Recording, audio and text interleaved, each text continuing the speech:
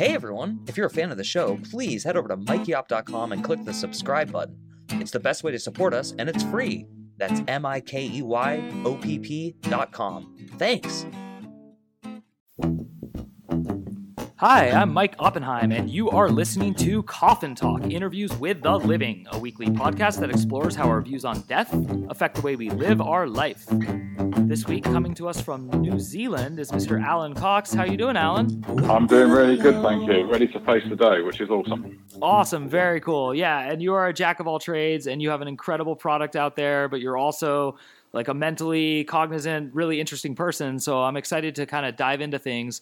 The first question we always ask our guests is standard, and we just ask you to let us know how old you are, where you grew up, and what generation, if any, you believe you belong to. So I'm in my early 50s. I grew up in the UK, now live in New Zealand. I'm not sure what generation I am. I don't really pay much attention to that, but generation getting old, I think. All right. Well, I'm in your same one, and that's a perfectly acceptable answer. Great. So I think the next question I just want to ask you is because of your bio, you said that you faced setbacks after setbacks, and you eventually hit rock bottom multiple times, which I love. I thought that was an interesting way to put it. So kind of can you start with now with what you're all about, and then work us backwards a little bit if you can.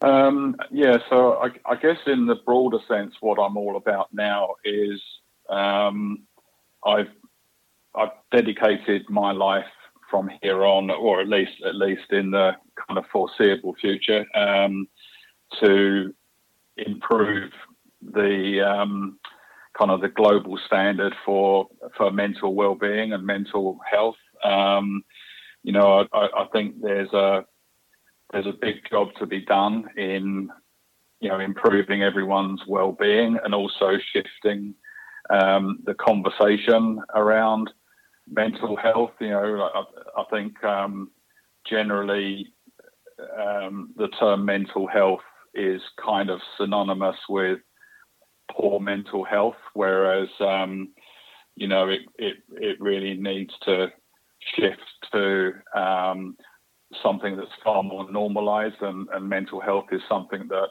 everyone should work on, just like their physical fitness. And there's a lot of gains to be made from doing that. So that's really what I've set out to do. And so I do a lot of talking things like this to try and kind of get that message out. And I'm also a founder of a startup which is tackling a big problem in the mental health app space. It might surprise you to know that there's thousands of mental well-being apps available to us, but there's very little evidence that any of them actually work. And this was something that certainly I experienced when I was going through some of my troubles, trying these apps that have been recommended to me, only to find that they just didn't do anything for me. So the product is called Everyellow, and so that's keeping me very busy. Well, and can you get a little bit into like the actual products? Yeah. Okay. Yeah. So the reason why most apps just don't work is that people just don't want to engage with them. Incredibly, like 98% plus are deleted within the first 15 days. And you have to ask, well, why is that? Well, they're mundane, they're tedious, they're often overly clinical, and they're not enjoyable. So what we've created is an app which takes a pure audio approach. So you just listen.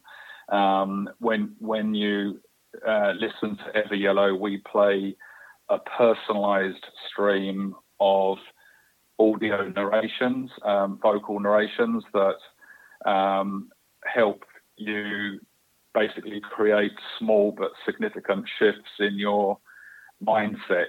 And those narrations are overlaid on top of a backdrop of music and sound. And yeah, so we've made it incredible. You know, people enjoy using Everyellow. They're noticing, quite significant changes quite quickly. They're sharing it with their friends and family, and they really like the fact that they can use it in pretty much any situation. You can even dial down the voice so that it's kind of non-intrusive, so that you can use it while you can listen to Everyellow while you're working or studying, but the voices are kind of still getting through at a subconscious level and working on you. It's we're very, very pleased with the results it's getting. That's awesome. And then I kind of asked you like 6 questions at once at the beginning, so I can slow things down now. But that's terrific, seriously. And I really do groove with what you're talking about. I think there's something to be said for listening and having that work and calm you down. And I'm not a huge fan of the interactive stuff, so I definitely think you're spot on with all that. But kind of to get us to like where you would care enough about other people to help them. And I know that's a rude thing to suggest, but most people aren't really looking to help other people. And the people who are, I find, usually suffered some sort of personal tragedy. And so you alluded to a lot of different struggles in your life. Why don't you just give us whatever version of the story you think is the most prominent and effective to help people understand you? Yeah, well, I guess my trouble started from a very, very early age when, putting it bluntly, it was quite an abusive and traumatic childhood, and so while you're, at an age when you really need, love and care, I didn't really have a lot of that, and obviously that shapes you as you move forward, and bullying in schools, lots of periods of depression, at times, when some reasonably big life events happen, maybe not massive, but losing a job or something like that, that would often throw me into a very deep, dark space. There have been some times that kind of, were pretty serious. So there was one time where I had quite a serious back injury, and I was unable to walk for pretty much a year, and that derailed all of my kind of plans and of what I wanted to do over the next 5 years, and that led to multiple suicide attempts, and that again from then I kind of recovered somewhat, but never really.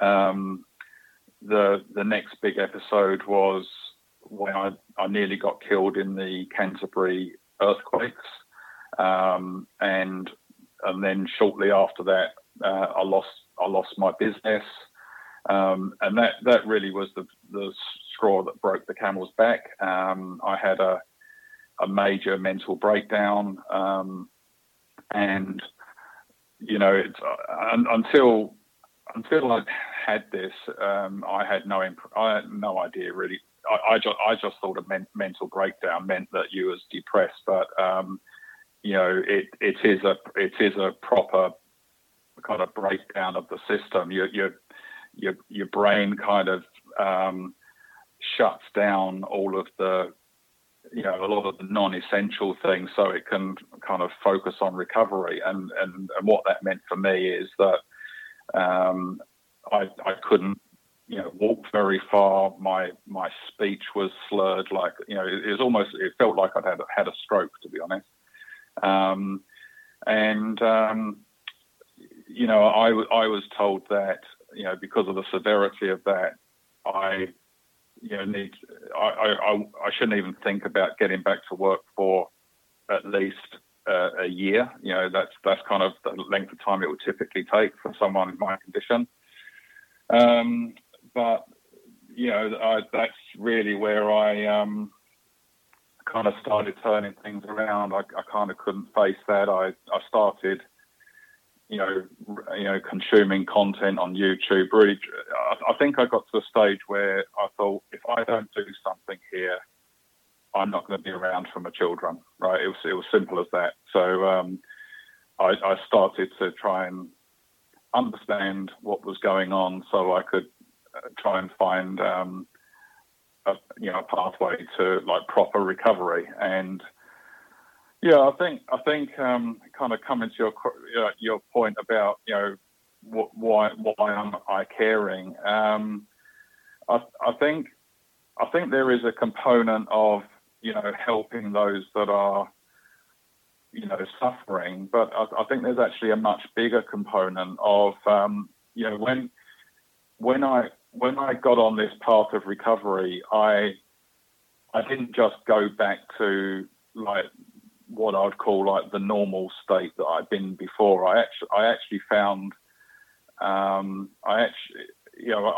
suppose my analogy, although I've never been a fitness junkie, if you can imagine, fitness junkies getting like high on like, the adrenaline and everything they get from that.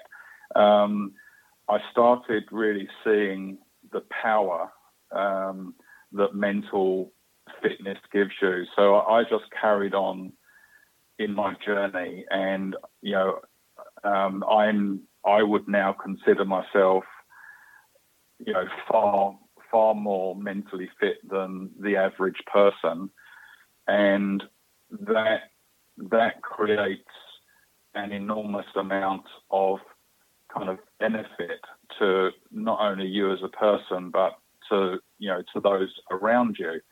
And I guess because I've always been an entrepreneur, I really see the upside of that. It's and that's why I'm on this mission of it's not just about avoiding poor mental health. That you can actually get much more out of life by working on it. So just one simple example is that before this time, me and my wife, we was always kind of we loved each other, but we was always like knocking heads. And but since I'm now in a better space, our relationship is really blooming. And that's just one example of what being mentally fit does for you. No, that's great. So I think to clarify for our audience, because I think I have a good idea, but I want to make sure. When you say like you're mentally fit and you're probably mentally fit better than a lot of other people, and that's not bragging to me, that's just you saying like you've been trying these tools and they're working. But would that mean that like nothing is too hard for anyone to overcome if you're mentally fit enough? Or is there like an actual, in your head, like an index where like, okay, well that would be over the top? And I'll give you a specific example that I think will help make my question more clear. It's one thing to lose a job. It's another to get told you have like cancer. And then it's a whole nother to like lose a child, for example. Would you say that mental health, if you're truly mentally healthy, can prepare you for any of these brutal examples? So I think overall the answer is yes, but like losing a loved one as an example, grief isn't like stress or depression. That is a totally normal and expected response that you have. So I wouldn't.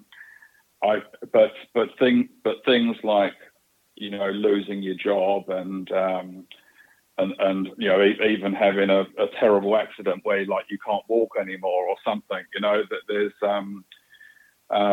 yes, definitely mental fitness will enable you to kind of take charge of that situation much quicker. The impact it will have on yourself will be minimized, and your ability to bounce back quicker will be increased. There's kind of an important distinction like that I need to make that it's not really well understood in the general public, and that there's mental illness and mental health are kind of on two different axes, right? I'm like, so as an example, you can have someone with a mental illness, like say schizophrenia or something like that, but they can be, generally speaking, they can be perfectly mentally healthy, right? They are two different things. And, similarly, you can have somebody that's not got a kind of a proper mental illness as such, but they are mentally unwell. So, what I'm talking about here is general mental health and well-being. I'm not talking about any specific mental illnesses. Where kind of mental health and mental illness kind of blur into one is when we start talking about things like PTSD, depression, anxiety disorders, things like that. Because those things are definitely things that I believe that you can recover from, and they are usually linked to some kind of unhealthy background that you've had to kind of go through in your life. Yeah, no, these are great answers, and I really like what you said about grief not being the same as I think you said guilt and depression. That's a really good line to draw. I want to switch gears a little bit because the point of this podcast is to talk about how our opinions of mortality affect the way we live, and you've talked a lot about how your actual life affected the way you're currently living and how it led to mental health. But you did mention, one of the hardest topics to talk about, but I think one of the most important topics to talk about, which is suicide. And so you did say you had a few suicide attempts. And so I'm curious not to hear the details of those, but I'm more curious about what was your opinion as you attempted on what would happen to you when you died? And has that opinion changed at all? And if so, what is your opinion now? Yeah, that's a really good question. And so just I guess first, just to give a bit of context to my answer, is that I kind of got forced through a career in my early days. I got forced through an education path. I'm naturally a creative person, and I kind of got pushed into engineering. So I've got this weird brain where I look at things quite holistically, but I also look at things from a scientific lens as well. And so I guess at the time, the truth of the matter is, I don't think. I mean, it's certainly the case for me that I don't think I really wanted to kind of die as such. I think it was more that I just could not go on with the pain that I was going through. And when you're in that situation, you simply don't rationalize properly the outcomes of what your action can take. In the kind of cold light of day, so to speak, I'm incredibly grateful that kind of I wasn't successful. I came very close a couple of times.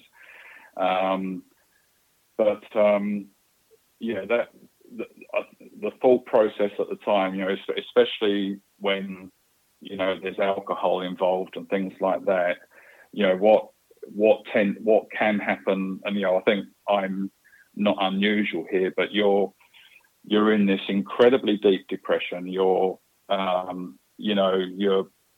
just cannot see the light at the end of the tunnel. You're just in this complete black cloud situation. you start thinking to yourself, I just don't want to do this, and then you then start drinking heavily to kind of just numb your kind of thought processes, kind of thing, and the next minute you've taken action that you wish you hadn't taken, right? So that was kind of the first part of the question. What was the second part of the question? Yeah, so no, that was, again, great answers. I'm really, really thrilled. So I the main question we always ask in our podcast is, what do you actually think will happen when you die? So I guess I want to ask it just like that and just that directly. This is where kind of the scientific brain comes in, kind of thing, and also the spiritual brain as well, is that, first of all, I wouldn't say I believe anything in particular happens, because I don't think it's possible to know. But what I do have a sense of is, because I've read a lot of things about, things like Buddhism and things like that, and I'm seeing that there's more and more potential that there's kind of a universal consciousness that we all kind of belong to. And I think actually we are potentially, right, and this is where I can't say this is what I believe, but I think there's a high degree of potential that we are actually part of that just as much when we're alive as when we die. I use the analogy of like, say, a radio signal, right? If you like, I know it might sound crazy, but we've just put this James Webb telescope up into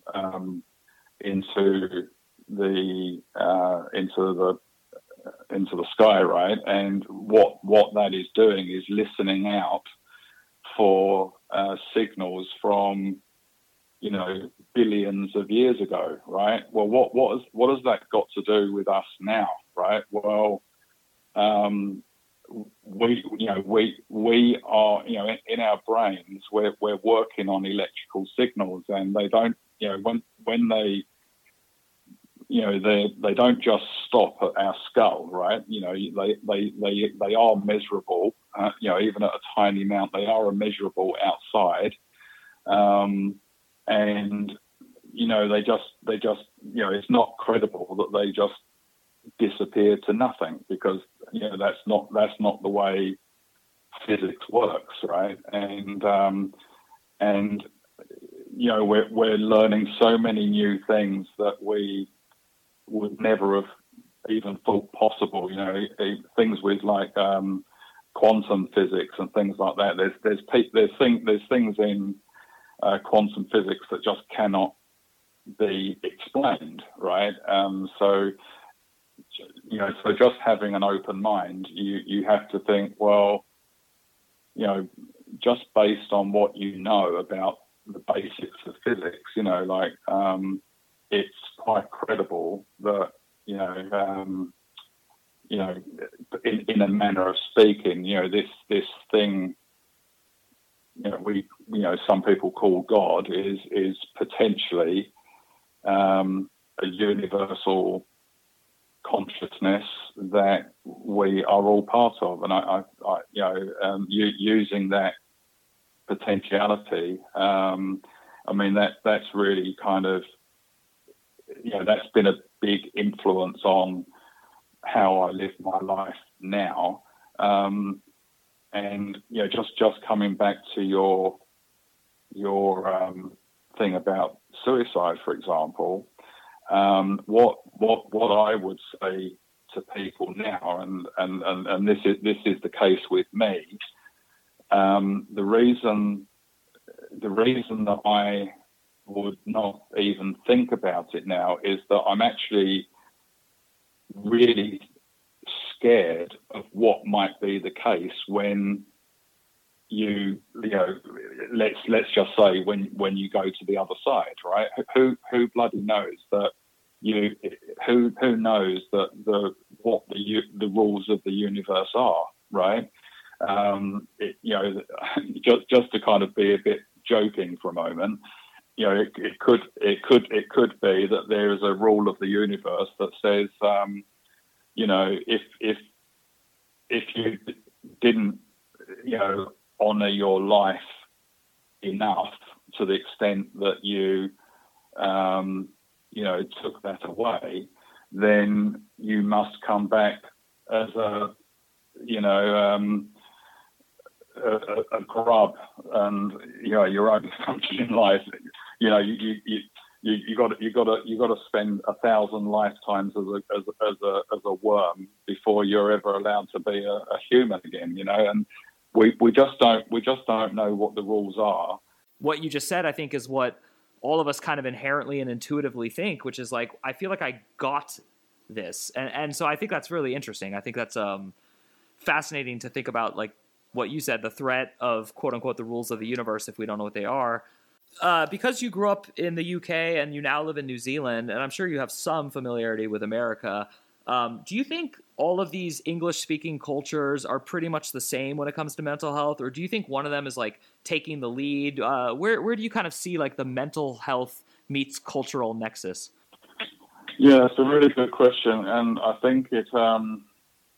First of all, let's look at the general, you know, the people population, and then we look at the world of like business and governments, right?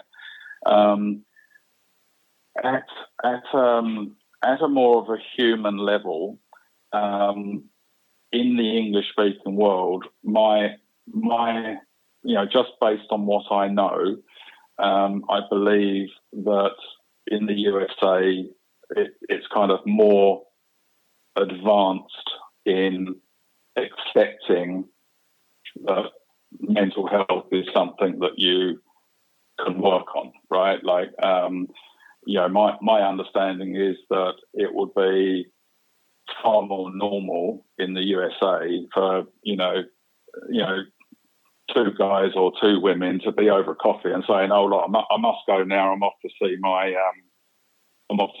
psychologist, or I'm off to see my whatever." Whereas in the UK and here in New Zealand, you definitely wouldn't say that. You know, that's something you would keep under your hat. It would definitely be, yeah, that's not something at all. And there's a lot of talk at the moment around,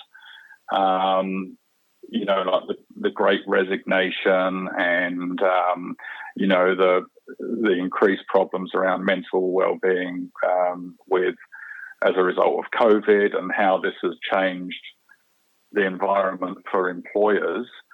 So here, you know, again, it's my general understanding that in the USA, they lead the world in particular the OECD countries. They lead the world in kind of the what weight and spend they give to employee well-being. And at first sight, that sounds great, and it is great, but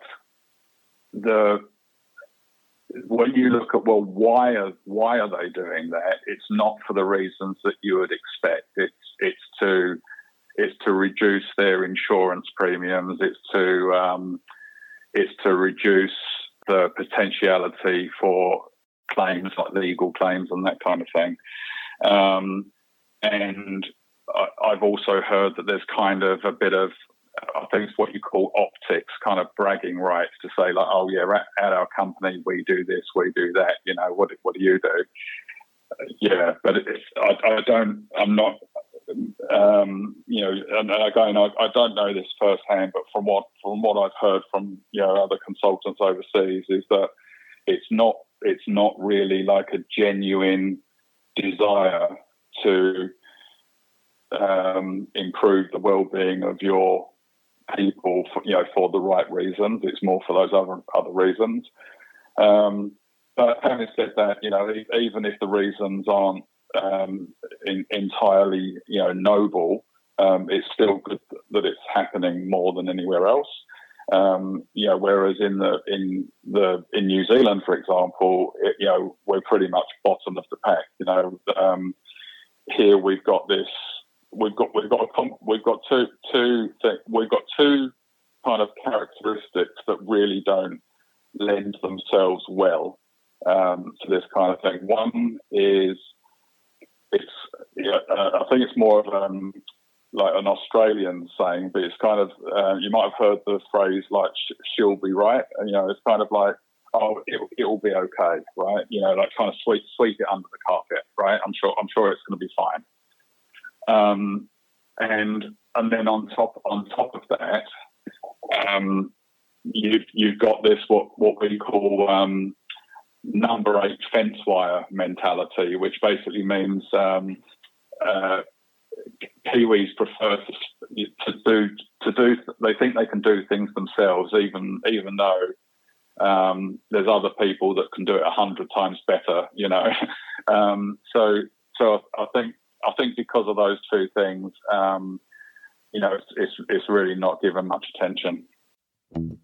Well, thank you so much, Alan Cox, for putting another nail in the coffin today. This has been another episode of Coffin Talk, and we are always proud to offer you people from all over the world, so it was especially fun today to have someone from New Zealand and originally from the UK. Being an American, I don't know how much people are not talking about mental health. I just know that it comes up a lot, but it doesn't sound practical, and no one I've ever heard in my life has talked about how you should mentally train the way you physically train and work out. So I love your approach to all that, and I'm definitely a fan. Of course, in our notes for our listeners, we'll encourage everyone to check out your product and your bio and your page. And for those of you listening at home, if you want to support us, as always, please subscribe and maybe share with a friend and give us a positive rating on Apple if you're listening there. But no matter what, we appreciate you. And this is Mike Oppenheim. And again, you are listening to Coffin Talk, Interviews with the Living, and we will see you soon. Walking alone.